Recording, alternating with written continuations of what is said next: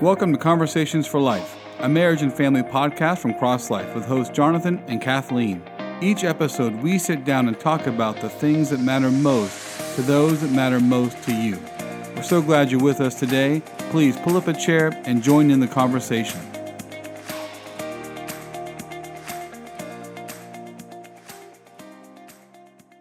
Hey everyone, welcome to another episode of Conversations for Life. Today, Kathleen and I are going to have a discussion just to follow up from our conversation with Professor Piercy last week in her book. And today we're going to be looking specifically at, how do we take some of these things we talked about with her and apply them to marriage and family.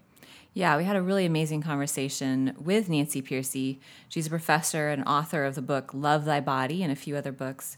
And we talked with her about the philosophical underpinnings of how our culture tends to devalue the physical body. We talked about a dualism of body and spirit, where we create a division between the body and the mind or soul, and the roots of this way of thinking in history, and how this impacts some big contentious issues in our culture right now. So now, Jonathan, you and I are here to follow up with that conversation, particularly as relates to marriage and family. So one of the questions we're going to be looking at is how is it relevant to our families to learn what the Bible says about our bodies? Yeah, and I came across Professor Piercy's book because I've been doing some research for a course we're actually developing for Cross Life, and this is an issue for me, the body and a Christian view of the body, that has become really significant because I think I have 6 kids. We have 6 kids, and as I think about raising them and helping them develop a Christian view of the world and of themselves, helping them to become, Lord willing, adult believers, I just think in our culture today, we have to be able to speak to issues of the body because that's just so much going on in our culture. But even more than that, as we'll talk about in a little bit, is that, the body is front and center in so much of Scripture, and the Scriptures talk a lot about our bodies. And so I just think it's a really vital aspect of us helping our kids to develop spiritual maturity is for them to think through their bodies in a Christian way. Yeah, as you said, the nature and meaning of our physical bodies is the root of a lot of confusion and sin in our culture and in the church. So we're not talking about this reactively, but proactively. We want to build a foundation that's biblically accurate and is practical. So if someone might say, oh, you're making too big of a deal out of the body, and I would say, well, look at what a big deal the Bible makes out of the body. The Bible is not silent about our bodies. Christianity is not Gnostic. In the beginning, God made our whole being, including our bodies. And, there were consequences to our physical bodies when the fall happened. And Scripture talks a lot about what we are to do with our bodies in this life. And then, of course, in Jesus Christ, God himself was embodied. And the Bible talks a lot about what will happen to our bodies when we die. And of course, right now, Jesus has a resurrection body, and we will too one day. So there are bodies all over the place. And this is something that God cares about as evidenced in the Bible. So we need to seriously examine whether our core beliefs, the ones we base our everyday lives on, what we really believe in our hearts, if those line up with the Bible. Wow, that's amen. And so Kathleen, as a mom of 6 kids, well, what advice would you give to parents about talking with their kids about their bodies and helping them to develop that Christian worldview that Professor Piercy talks about? Well, we want to get the right ideas into their heads from a very young age. In other words, we want to be forming a biblical worldview in them from the beginning. We don't wait until they can understand advanced philosophical concepts or even until they can talk. We're forming their view of the world and their bodies from the very beginning. And of course, age matters here. The way you do this with a 2-year-old or an 8-year-old is very different from a 16-year-old. But the main point that we want them to know in the core of their being is that their bodies are created by God in his image for his glory. Our bodies are wonderful things. We experience the world through them. And there's great joy and pleasure in the proper use of our bodies. But the main thing is that we have bodies to reflect and exalt God. This is what's, what you just said is what's so critical, that I think that the message that needs to get out there in terms of our Christian worldview is that the Christian view of the body is a positive view of the body. And I think if you were to ask the average Christian even, what does God think about our bodies? They would reply in negative ways, or they would at least have the negative thoughts and maybe words, like when we were talking with Professor Piercy, and I was saying that, many people think of the body only in terms of thou shalt not. But that's not where the biblical worldview comes from. The biblical worldview comes from a very positive view of the body. And so teaching our kids from the time that they're young babies, even just the way we treat them and talk to them, and with each developmental stage, helping them to integrate God's declared truth and reality about their bodies with the way they see themselves. And so to me, it's all about integration. A worldview is about integrating. How do you take a Christian belief system and integrate that into an overarching view of God, the cosmos, the world, yourself, and everything else? So, Kathleen, for you, again, as a mom of 6 kids, where do you first see these issues coming up? I'm sure it's not when they're in high school, right? Because we don't even have high school-aged kids, but even young kids have these issues, right? Oh, yeah. They start noticing their own bodies when they're pretty young, and they may also start noticing that they're different in some ways from siblings or parents of the opposite sex. And so from an early age, we've told the kids, God made your bodies and he made them very good. That's what he says in Genesis when he looks at the people he made, that they're very good. And so our bodies are valuable and important. And this is to help them see the proper value of their bodies as they're created. And, sometimes this has been in the context of talking about protecting themselves from sexual abuse in age-appropriate ways. So we tell them that certain parts of their body are not for anyone else to see or touch, except when mommy or daddy are helping with a bath or going potty or at the doctor. So we're helping them understand these boundaries, but always with an emphasis on how this doesn't mean there's something wrong or bad about their bodies. Their whole bodies, including their private parts, are good. God made them exactly how he wanted them to be, and they work just right for what they're supposed to do. And another thing is we don't allow any kind of teasing or shaming each other about our bodies. When kids or even when adults feel self-conscious, it's very easy to direct that discomfort outward onto mocking somebody else. Oh, right. Wow, yeah. Yeah, you see that played out a lot. So we've made it clear from the beginning that no one is to tease a sibling or anyone else about their body, about sexual differences, about anything else like that. Our bodies are good. And so from infancy, we want to, those are just a few examples, but from infancy, we want to teach our kids about proper care, protection, and valuation of their bodies in ways that they can understand.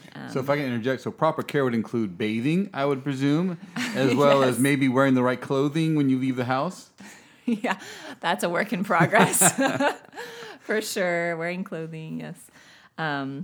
Yeah, so, when we thinking about protection of our bodies, it's because as human beings, as embodied human beings, they're so precious and their bodies are precious. Yeah, well, and this whole idea of preciousness, I know has come up recently in terms of sexual abuse. There's been a number of scandals, of course, in the church with issues of abuse, and they're terrible and they're tragic. And so teaching our kids from a young age to value their bodies, and especially to recognize that, as you already mentioned, that balance between this is your body. It's created by God and it's good. There's nothing wrong with your body, but each part of it has a certain purpose, and some of those parts of your body are only for you. They're private. They're only for you, and they're not for anyone else to look at or to touch or to talk about.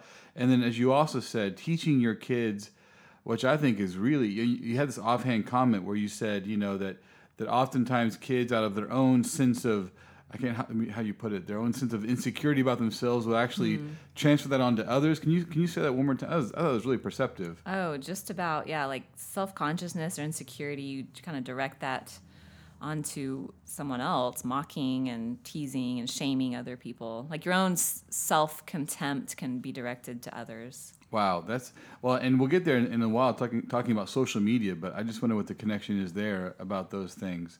Yeah, and we seek to create a culture of respectful openness in talking about our bodies, too.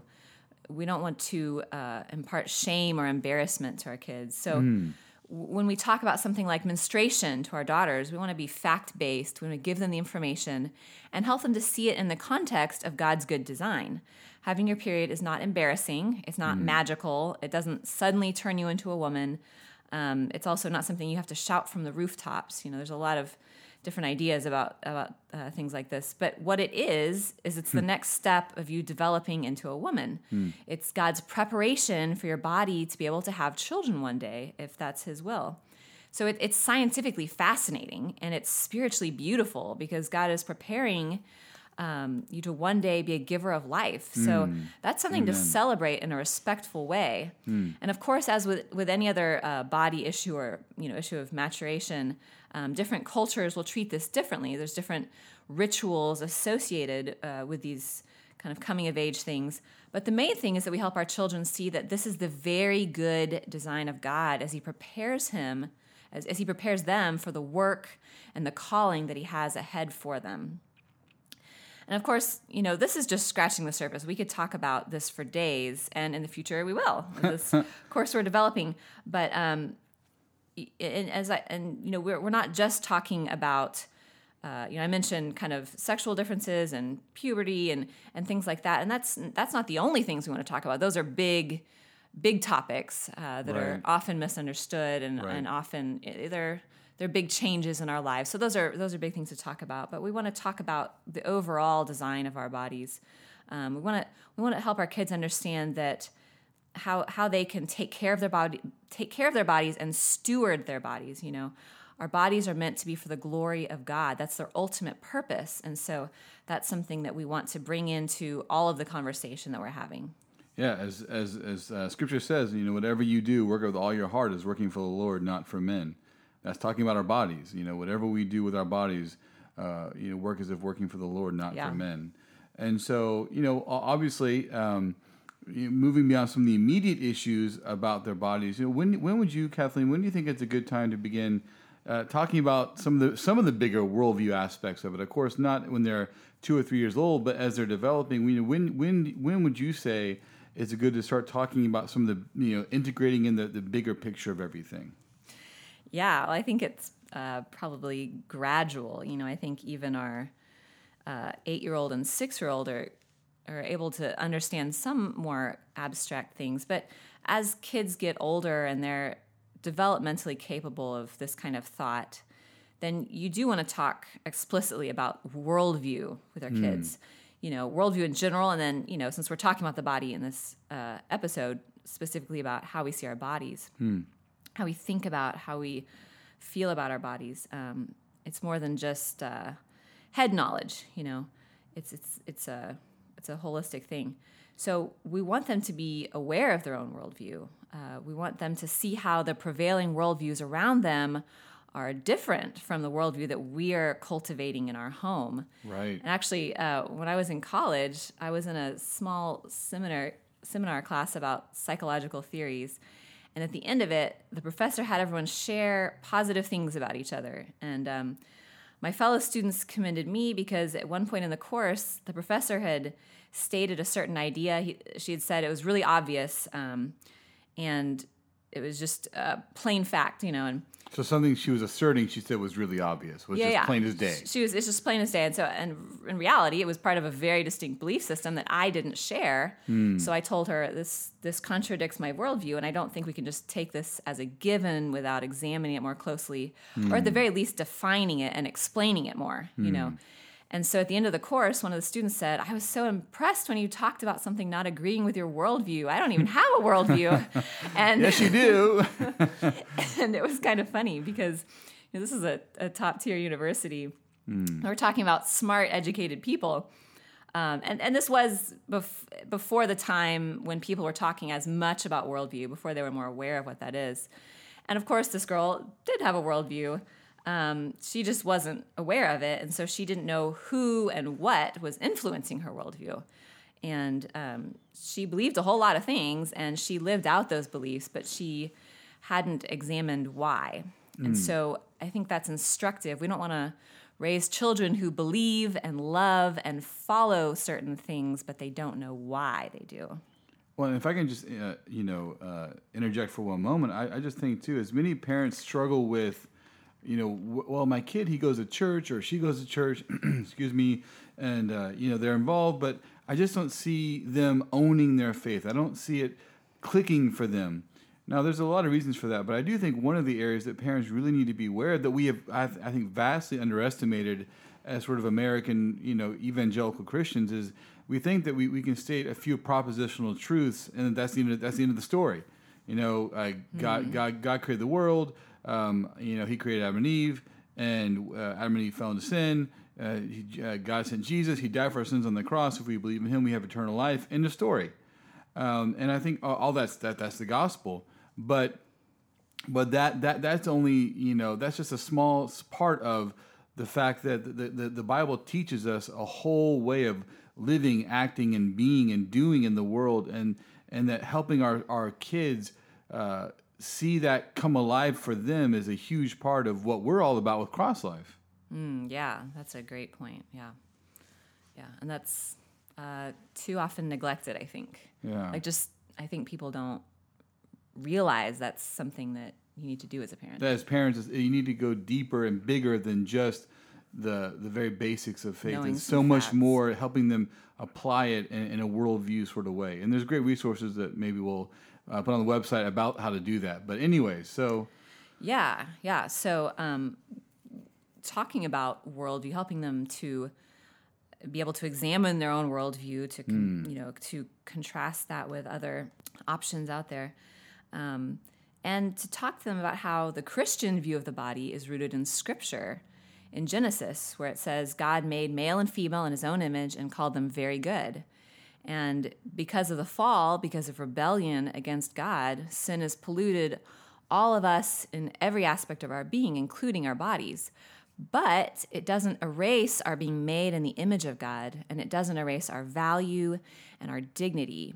It doesn't erase the value and dignity of our bodies. So what's more, as redeemed people, rescued and reconciled to God by the blood of Christ, we already experienced the beginning of restoration in this life. As you said earlier, Jonathan, we're to do everything that we do, including eat, drink, have sex, get dressed in the morning, exercise, and more, to the glory of God. We can do all those things to the glory of God. So everything that we do as physical, embodied human beings is meant to be for his glory. God is not indifferent to our bodies. They're made for his glory, and he offers a lot of joy in the midst of glorifying him. And I think that's pretty amazing that, or it's interesting and amazing because it contradicts so much of what we're implicitly taught to believe about what God thinks about the physical realm and about our bodies. He does care what we do with our bodies, and he loves to see us glorifying him with our physical reality. But and as we look forward to the final consummation of God's redemption when Jesus returns and the dead are raised with imperishable, glorified, perfect bodies, and we live forever with God in the new heavens and the new earth, that is our ultimate hope. That's the ultimate hope. It's the ultimate hope for when our bodies are damaged or ill or weak, and as happens to all of us eventually, declining and one day deceased. That is what will happen to our physical bodies unless the Lord returns soon. But our hope is these resurrected bodies. And so, that's kind of a nutshell view of our Christian worldview, and you could write a whole series of books on each of the things I just mentioned. But that's the short version. This is what we want to teach to our children. We want to teach it explicitly as we're teaching them, reading the Bible, studying the Bible with them. We want to teach it, implicitly through the ways that we use our own bodies and the things that we model for them. And and so we need to be in God's Word as a family so that their outlook can really be shaped by God's truth. And we also want to help them see how different the world around them sees things. So the world's worldview is based on something wholly different. And that'll vary according to culture. If you're listening to this in Taiwan or Germany, you're steeped in a different worldview than here in the States. And even within the States, there are many different cultures and ways of seeing the world. But on the whole, the dualism that Nancy describes is spot on. It's interesting. It's really a tale as old as time. We separate things that are actually intertwined, and we conflate things that should be separate. That's our rebellious nature. Right. What God has made whole, we want to rip apart, and what God has separated with good boundaries, we want to smash together heedlessly. And even in the creation story, you see God separating certain things, light and dark, land and water, but then making some things whole, like our humanity, where body and soul intertwined. And so we we like to undo what God does, and that's Yeah, we like to put together, as you said, put together what He has set apart and set apart things He's put together. yeah, Wow, yeah. pretty convicting. It is, because we're a part of that too. So talk to your kids about these different belief systems that prioritize the mind over anything else as the seat of kind of the human reason or human essence, and belief systems that see the physical world as kind of a prison or distasteful and something we need to escape from. Talk to them about personhood theory, which we discussed with Professor Piercy, which says that being a human being is not a sufficient criterion for being a person. There has to be other standards that are met for someone to be worthy of human rights. Which is not what we believe. It's what right. proponents of things like abortion argue. That's not that they right. These are other belief systems, other worldviews that very easily creep into the church and to what we believe without us necessarily recognizing it. Well, good. I'm glad you brought that up, because I was going to mention real quick. You talking about other belief systems. Quite frankly, there's a lot of false belief systems in the church, and I'm going to be. This may step on some toes of some listeners, but there are lots of faith traditions within Christianity that actually teach a very negative view of the body. Quite frankly, an unbiblical view of the body. And I'm not going to tease out specifics and call anyone out per se. That's not my role. But I will say that if you're a believer in Christ, you need to recognize that the Bible does not speak negatively about the physical human body. And that the creation story of God making Adam and Eve and God declaring them good, which is in Genesis 1, that precedes the fall. And even after the fall only matters because it's a perversion of what God has made good. But the goodness of creation and of our bodies does not lose its goodness. And so we want to affirm what God affirms, and God affirms the human body. And I'll get to this in a minute, but I just want to say real quickly that this has led to untold amounts of trauma in the church. I have personally talked to individuals, and I know there are many more alive today and throughout history that have been deeply traumatized by a distortion of Christian faith that teaches young people to see their bodies as a threat, as an enemy, as a danger, and that is not a Christian view of the body. So if you're teaching that to your kids, you're actually teaching them a false belief system. Yeah, and I think that can be really subtle, right? Like you can be teaching that very subtly. You're not saying your bodies are bad or dangerous, but you're saying it in more subtle ways. Yeah, I mean, it could be in ways that even we as parents aren't even aware of. I mean, just one casual example is, with the way a parent talks to their daughter about their dress. There are certainly lots of good guidelines about modest dress. But we don't want to shame young girls into saying that your body is the problem for men's lusts. Right. Or your desire to be beautiful or, attractive is a bad thing. Right. I mean, there are plenty of people out there, quite frankly, who would say that they're Christians, who would teach that to their kids, to their daughters. And they wouldn't even say it, as you said, it wouldn't be like they sit down with a Bible study and say, okay, now we're going to teach this. It's in their attitude, their demeanor, their body language that they communicate that to their kid. And kids powerfully, their antennae are so attuned to our attitudes and to our emotions and to our body language. And they very clearly and powerfully pick up when we're giving them negative signals about their bodies. Yeah, and you could see like with boys, teenage boys maybe especially, like their own sexual desires, you could shame them with those. Yeah, it's huge. Making them feel like this is a bad, dirty thing. And of course, sexual desire can very much be perverted and misdirected, but to make it seem like that desire at all is a bad thing that you need to stamp out, that can really have damaging consequences as well. Yeah, to put it linguistically, to have sexual immorality, you first have to have sexual morality, meaning there is such a good thing as good sexual ethics. And so with a young boy, as he's coming of age and he's beginning to have desires, you teach him the way God gave him those desires as a good thing. And you help him even to celebrate those desires as a man made after God's own image. And so that's a good thing, as you talked about with young girls and menstruation. It's a good thing for a young boy to go through puberty. So walking that fine line between creation and being bodies being good, but then talking very openly and honestly about sin. And I will say this: the more positive you can be about the body as it made in God's image, the more truthful and honest you can be about just how bad sin is. Oh, yeah, that's a great point. I like what you said, walking the line between creation and the fall. Yeah. And yeah, if you are being positive and recognizing creation, you have so much more power when you're talking about the fall part. Right. Amen. And it's interesting too, as you're saying that, I was just thinking, as parents probably aren't sitting, like you said, aren't sitting down saying, let's have a Bible study and talk about how bad your body is or anything like that. But I wonder what the motivation is for some of these messages. And it seems like there's a lot of fear behind, shaming kids about their bodies or their desires related to their bodies, physical desires, things like that. Yeah.